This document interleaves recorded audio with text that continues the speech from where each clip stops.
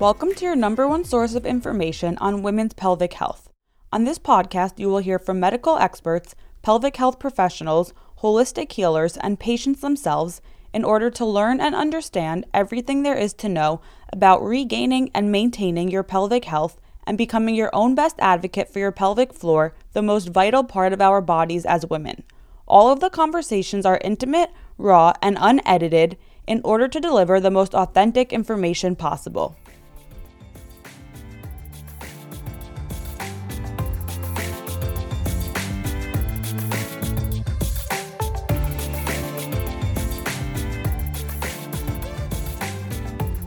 Welcome back to the Women's Pelvic Health Podcast. Today, I am here with a wonderful friend and an amazing doctor, Dr. Sonia Belani. This is her second time on the podcast. Thanks for being here. Thank you for having me. Can you quickly introduce yourself for those who don't know you? Yes. My name is Dr. Sonia Belani. I'm a pelvic pain specialist based out of New York City. I did my residency training at New York Presbyterian Cornell here in New York, and then did my fellowship over at Northwell in the Department of Urology. So Dr. Belani presented a very interesting topic to me, and when she was explaining what she sees in her practice, I immediately could relate and understand and have talked to many other women who have these issues that she was talking about, and what this was the connection between pelvic floor conditions and other comorbidities, including autoimmune conditions, TMJ, and musculoskeletal issues. So we today are going to talk about why do people who have pelvic pain almost always have more than one condition, pelvic pain and something else. So Dr. Belani is going to explain this to us. It's a big topic. Mm-hmm. It's really interesting, but too. It's a really interesting topic. And, we could hone it down even to just beginning in patients who have pelvic pain and more often than not don't just have one diagnosis, right? So most of the time we don't see someone come in with just interstitial cystitis or just vulvodynia or just pelvic floor dysfunction. They often have more than one diagnosis, and that is more common in the pelvic pain world. Most patients are aware of that. They understand that concept. But today what we're also discussing is what about those patients that have these diagnoses, and then also have things like rheumatoid arthritis or fibromyalgia or TMJ issues. And so oftentimes it's easy to just kind of get involved in like a problem-based approach. So saying that you just have this wrong with your pelvis, but what about looking at the entire patient and seeing how it's all related? And that's why I thought it was just so important because like you said, you can relate. And I think a lot of people out there can probably relate. And it can probably also drive home the point that it's not just in their heads that they have all this stuff going on. Definitely. And, I can speak for myself, of course, but in my personal experience with pelvic pain, I simultaneously had chronic body muscle aches everywhere. I went to a rheumatologist, chronic fatigue. I went to a functional medicine doctor. So in addition to the pelvic pain, I also was ruling out other issues simultaneously. And it's never something that, like, my OBGYN never really discussed this with me, or any doctor doesn't. And I love my OBGYN, but it's hard to understand the connection between all of these things. And then when you start to feel better, when I've started to feel better, I have felt that like my body aches are better and my energy isn't as low. And so it's fascinating, like what is going on systemically throughout your body. Exactly. And I think as physicians, we don't necessarily have the right answers for that in this day and age. I think we have a lot of different things in our brain. We have a lot of different thought processes. So we can say some of it is inflammation, some of it is neuropathic upregulation, some of it is musculoskeletal. But, we definitely will find that some patients who, like you said, maybe have pelvic floor dysfunction, have IC, and say to themselves, wait a minute, I've been noticing my joints hurt a lot more lately, or I've been noticing that I have a lot of migraines. There is always something bigger than kind of that smaller, the more localized issue that we're looking at. One interesting one, and the reason that we recently published on this that I thought it was really cool was the association between TMJ and pelvic floor dysfunction. And it was one of those things that when I did the study on it, every patient that walked in, I would say to them, have you ever noticed that you clench your jaw? 90% of the time, they would say, yes, I do notice that I clench my jaw. And do you ever notice that when you're stressed out, your pelvic pain symptoms get worse? Yes. Well, why? It's not because it's in your head, right? What are you doing when you're stressed out? You're clenching your pelvic floor muscles. It's a mechanism. So oftentimes it's all related.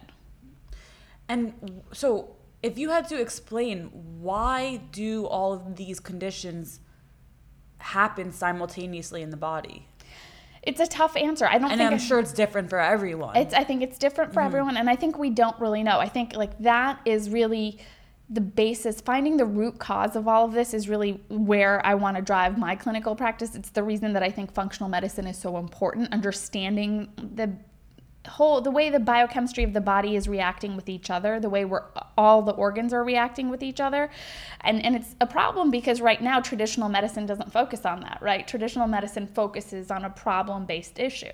However, what I will say is that I think a lot of it has to do with 3 different processes.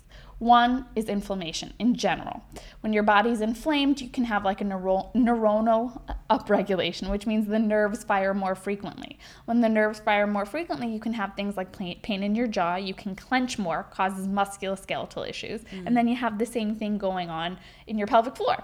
So I think that it's a layered process, it's a complicated process, but oftentimes taking a step back and trying to figure out kind of where it's stemming from. When did this start? Asking yourself questions like that. When did this start? Did I notice something that caused it, or was it more of like a slow process?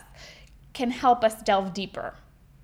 So then how do you treat, I know you obviously specialize in pelvic pain and urological conditions, but if you have a patient who comes to you with these comorbidities, what direction do you take in terms of treatment? Like, how you obviously specialize in treating the pelvic pain, but where do the other autoimmune conditions and TMJ, as you just explained, where do all of these other conditions come into play? Multidisciplinary care for sure. I mean, you cannot treat the whole patient with just, it would be great if there was a one-stop shop, but to be honest, I don't think that exists. So I think having a great rheumatologist on board, a great neurologist on board, and there are TMJ specialists. But what's interesting is that for patients who have TMJ issues, the same medications that we use to treat their TMJ is actually what we use to often treat bladder pain and pelvic pain. And so, I think that if anything, that just hones the point down that there is a relationship between the two, and that we have to always be cognizant of that bigger interlacing of all of these things in the body in order to treat patients more effectively.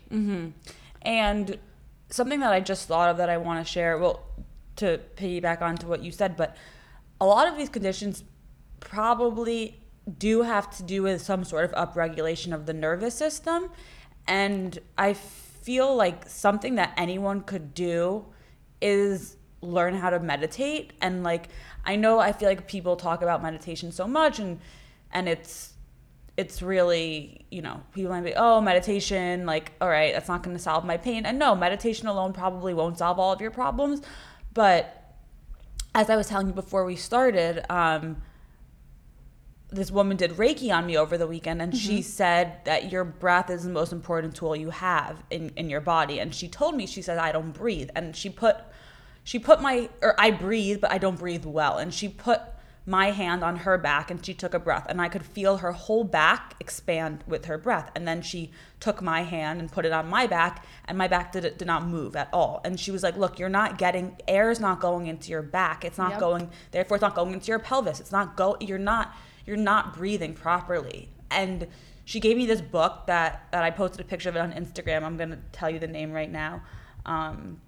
I mean, first of all, absolutely. I'm totally I'm nodding my head. No one can see me, but I'm sitting here nodding my head because it's so true. It was fascinating. And the physical therapists can tell you this too. This whole concept of diaphragmatic breathing, not actually taking in a deep breath, not expanding those intercostal muscles, is actually can relate to pelvic floor dysfunction for sure. So I love that she brought that up with you. It was so interesting. And so this book she gave me is called Change Your Mind, Heal Your Body.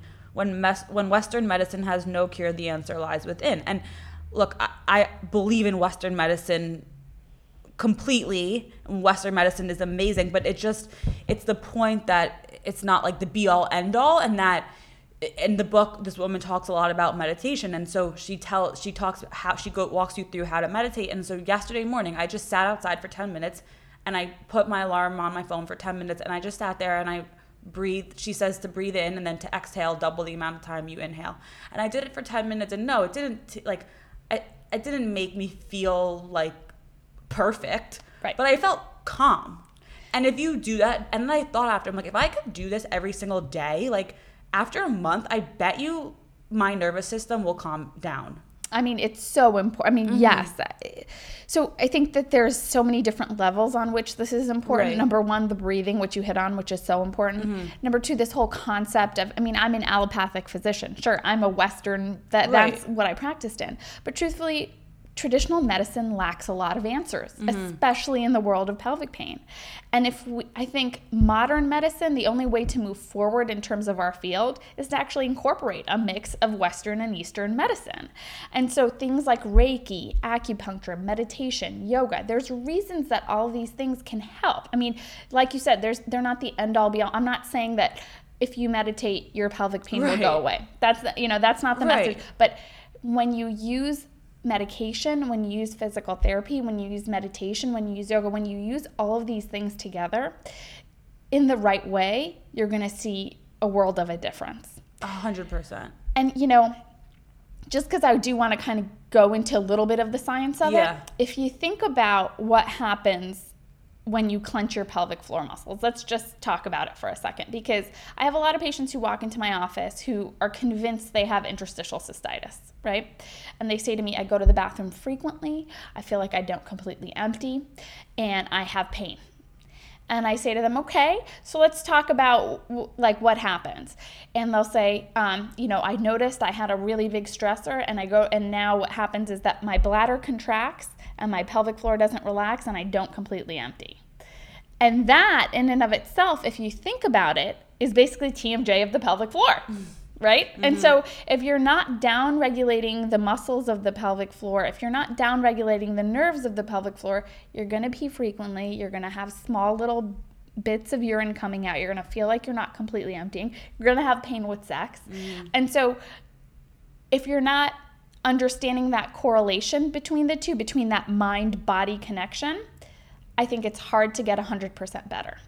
And oftentimes with stressors, you can take medications, but if you're not meditating, if you're not doing those types of things to understand where the root cause of that is coming from, I think that's why patients cycle. That's why they can get better for periods of time, and then bam, they're right back to it. And so my goal as a physician, or any physician's goal, is to give you the tools to treat yourself, so that you say, Dr. Blani, you know what? I don't actually think I need to come back to you. I was feeling a little bit of my symptoms coming back. I decided to do some stretching, do some yoga. I took a little bit of my medication, and I'm all better now. You know what I mean? And so I think that's, in terms of our goal as physicians, that preventative approach is really what's going to be the changing ground for everything. It's so interesting you say that, because, and it's so true, but like throughout I've had, these pelvic pain related issues for probably 3-4 years. And I said to my friend's mom on I think it was Saturday, I was like, Western medicine has gotten me to like 90% better. And it's not that I never believed in yoga, or never believed in meditation, or believed in Eastern medicine or Reiki. I believe in it, but I kind of had an epiphany where maybe I didn't really believe in it as much as I should have, because I was like, well, I'm taking these medicines and I'm doing physical therapy. And I explained to her, I'm like, excuse my language, but Western medicine's fucking amazing. Like, it is. I've gotten so much better from doing all of these treatments and physical therapy and Botox and taking Cymbalta and doing all of these things, and I feel so good. But she said to me for like the first time, she was like, but you know what, Hannah? She's like, maybe Western medicine isn't going to get you to 100%. And she wasn't saying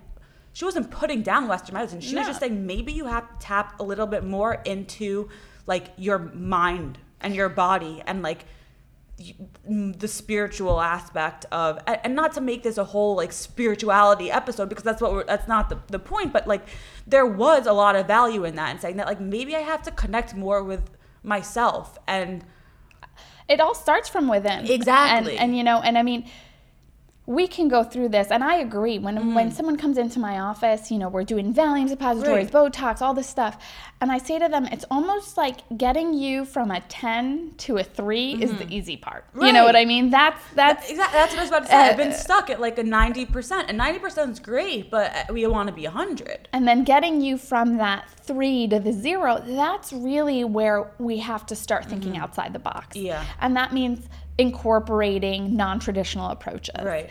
And it is a lot of, I think people just kind of put it in the back burner as this new agey kind of thing. And the one thing that I do want to throw out there is, if you think about, as a physician, I do things like trigger point injections or Botox for patients who have pelvic floor dysfunction, right?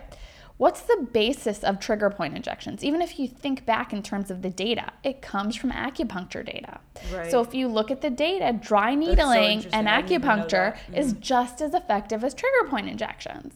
So why do we do trigger point injections? Why do we use lidocaine or Novocaine or Botox? Because we're doctors. Because things like lidocaine, we do believe, have anti-inflammatory properties to them, because Botox works great to help to relax the muscles down there. But if you think about that science, evidence-based approach to it, and see how it links back to non-traditional medicine, I'm putting little air quotes for anybody who wants to know, it actually kind of, I think it helps to set the stage. You see what I'm saying? There is a reason that even we've come this far in terms of treating pelvic pain allopathically. We would have never gotten here had we not kind of had to think outside the box for the patients who were suffering years and years and years ago.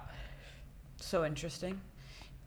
Can you give us a specific example of a patient that has come to your office with pelvic pain and other conditions, and like what this patient's story looked like and their treatment looked like?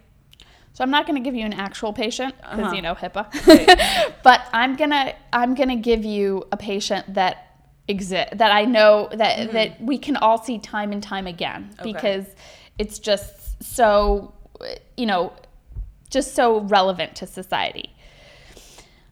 And I'm going to give you 2 separate patients, because I think it's really interesting to look at this. So you can have your 25-year-old female who comes into the office and notices that more recently she's had a lot of burning when she pees. She's had a lot of recurrent BV, a lot of recurrent yeast, and a lot of pain with sex. And she notices every time she has pain with sex, she goes to the bathroom really frequently, and she never understands why. And she notices now more that she just pees a lot. She wakes up a lot at night to pee. In addition, these migraines have gotten worse and worse and worse. She's been having some pain radiating up to her head, and she's been unable to sleep at night because she just notices a lot of soreness, a lot of exhaustion. Nothing's working. And you think about that for a second. I mean, that can be anybody. That can be me. That could be you. That could be anybody walking on the streets right now, because that person who's suffering has obviously pelvic floor issues, could have vaginal issues, could have IC, but then also has these systemic complaints, things like migraines, TMJ, rheumatoid arthritis, or autoimmune disease. It's just, I mean, there's so many things that could be going on, fibromyalgia, but where do we start? And what do you treat first, and how do you know where to go? And what happens is that this typical patient gets shipped around from doctor to doctor to doctor, and everybody shrugs their shoulders and says, it's not me because you have all of this other stuff going on. And that's what I want to point out to you, is that we shouldn't be doing that. We should be saying, wait a minute, that makes sense. You have all of this stuff going on, and not saying that there's one medication that's going to treat it all, but that more patients than not will have all of these things going on, as opposed to just a single diagnosis. That's our younger patient, right? Right.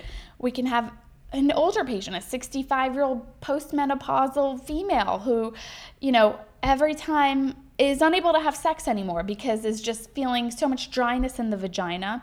You know what? It's caused her, or she notices at the same time, she feels depressed. She feels unhappy. She no longer wants to have sex. So wait a minute. What came first, the chicken or the egg? And that's what we have to try to get at. Do you know what I mean? Is it that is related to each other, or is it that there's two separate things going on? But more often than not, there's going to be more than one thing going on. So do you find that once you treat the pelvic pain conditions that the other related conditions decrease in pain level, or? At times, yes. I think in terms of a good physician is someone who, number one, tries to get at the biggest pain generator first, the most bang for our buck, so to speak. Do you know what I mean? Right. Mm-hmm. So what is going to really get you feeling better so that we can peel the other layers of the onion, so we can figure out what is it that is causing this other stuff to go on. Do I have some patients who undergo treatment for lupus or RA and come back and say my bladder pain is better, or I feel like a difference? Sure, yeah, for sure. And I think that in and of itself is indicative of the fact that this stuff is related. Because if you're receiving treatment for something and you notice that your other types of pains are feeling a little bit better, then wait a minute, we have to try to figure out what's going to make you better faster. You know what I mean? It's a long-winded way of saying that. No, that makes sense though. Can you also talk about what are some of the most effective treatments that you use for these conditions? Well, pelvic pain and then other comorbidities as well? Sure. I mean, it depends on the cause of pelvic pain. So I would say that more patients than not I see a lot of interstitial cystitis. More patients than not actually have a combination of interstitial cystitis and pelvic floor dysfunction plus minus vulvodynia. And I would say that more often than not, the thing that's treated the least is their pelvic floor. It almost gets ignored. Do you know what I mean? Mm-hmm. Things that are helpful for pelvic floor dysfunction, I mean, for sure, I think physical therapy, hands down. If you look at the data and you look at kind of how to treat pelvic floor dysfunction, I think working in conjunction with things like Valium suppositories or oral muscle relaxants can oftentimes be helpful. Things like heat, yoga, things to stretch, lengthen that muscle rather than shorten it. Things like trigger point injections, Botox, dry needling, acupuncture. I mean, all effective treatments. It just depends on the particular patient of what's going to work. In addition, for patients with interstitial cystitis, it obviously depends on a few factors.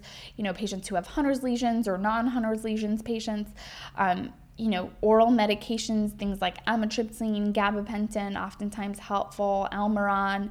And then, of course, we have things like intravesical installations, things like fulgurating, or I should say burning Hunner's lesions for patients who have Hunner's lesions, things like intersim. I mean, and I almost say and rattle this stuff off just to show you how big our armamentarium is. Do you know what I mean? Because you almost find patients come in and they say, there's only one thing or what will make me better. But wait a minute, we have all of these tools. It's just a matter of how you use them. And I think that that's really what can get people a lot better.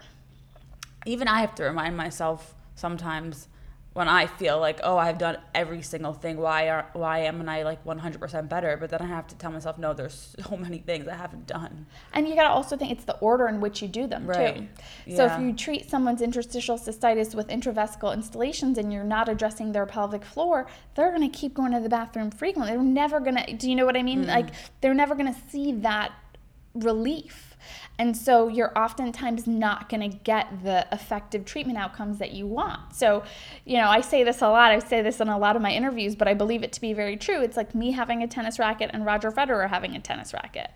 It's all how you play the game. We all have the same tools as clinicians. It's just how you use them. So one doctor is it's going to use things one way and another one's going to use it another way, but it's that right, coming up with the right formula that really gets patients to kind of get that relief. And that makes so much sense. Yeah.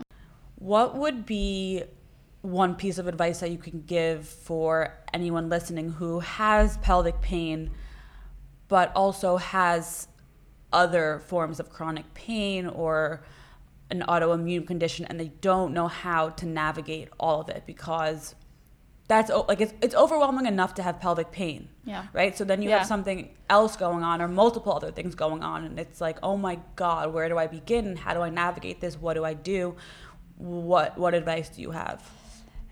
I would say, number one, keep searching. I think that there are great physicians, physical therapists, just great providers out there who are able to kind of understand this concept, even though it might feel like that's not true, because a lot of times I think patients feel ping-ponged between doctors and all these different clinicians, but understanding that there are people out there that understand this relationship, that value this relationship, and that it's all about starting somewhere. Because if we don't start anywhere, it's almost like we don't have a trajectory to go on. You know, we don't know what's going to make you better because we haven't tried anything. And so oftentimes people want a single pill to cure it all, and that's more likely than not going to happen. Do you know what I mean? Mm-hmm. And so understanding that the body is complex, that it's layered, that we can offer you treatments, but it's oftentimes starting somewhere, and perhaps that first treatment doesn't do what you want it to do. That's okay. It still gives us a basis upon which to grow. And I think a lot of patients understanding that can help them through this process, because it can become frustrating, it can become debilitating, and it can become hopeless. You know, and I think understanding that we understand that, we get it, but there's just different things we have to do to almost get you to where you need to be. Mm-hmm. Thank you. Thank you. Is there anything else that you want to share? Any resources? You know, I think that there are a lot of, I think your podcast is a great resource for anybody who's suffering. There's a lot of great books out there. I think you hit on them in your Instagram for sure. And then, you know, there's a lot of great blogs out there. There's one on my site too. I think there's one on your site as well, or soon to be. Soon to be. Yeah. Okay. But I think just seeking out this community is helpful for a lot of people. So that's great. Where can people contact you? So I am in my private practice now in New York City. Congratulations. Thank you. And my phone number is 212-634-9533. And you can also visit me on www.pelvicpaindoc.com. Wonderful. Thank you. Yeah. Thank you for being here and for sharing your knowledge and for proposing this topic that I can't believe we haven't talked about before on the podcast. So I loved really how you added in the non-Western stuff. I think we have to talk about it. Yeah. There has to be a discussion. Yeah. And even someone like me who believes it, you know, it's like, how much do you practice it? Right. You know, and I don't know, it takes time. And I think it takes getting to a place where you're like, okay, if I really want to get 100% better, I have to like really think about every single thing. And and seeing it in someone who's being so open and candid about their own story, I think is just a true testament to the fact that we have to account for these discrepancies in care, and that is oftentimes through non-traditional medicine. Mm-hmm. Yeah, it's interesting. Thank you so much. Thank you. Thank you, everyone listening, for tuning in. Please share your thoughts, comments, and questions about this episode or any other episode at info@thewomensPelvicHealthPodcast.com. I would love to hear from you. And as always, please rate and review the podcast in the iTunes store. I wish all of you health, healing, and happiness.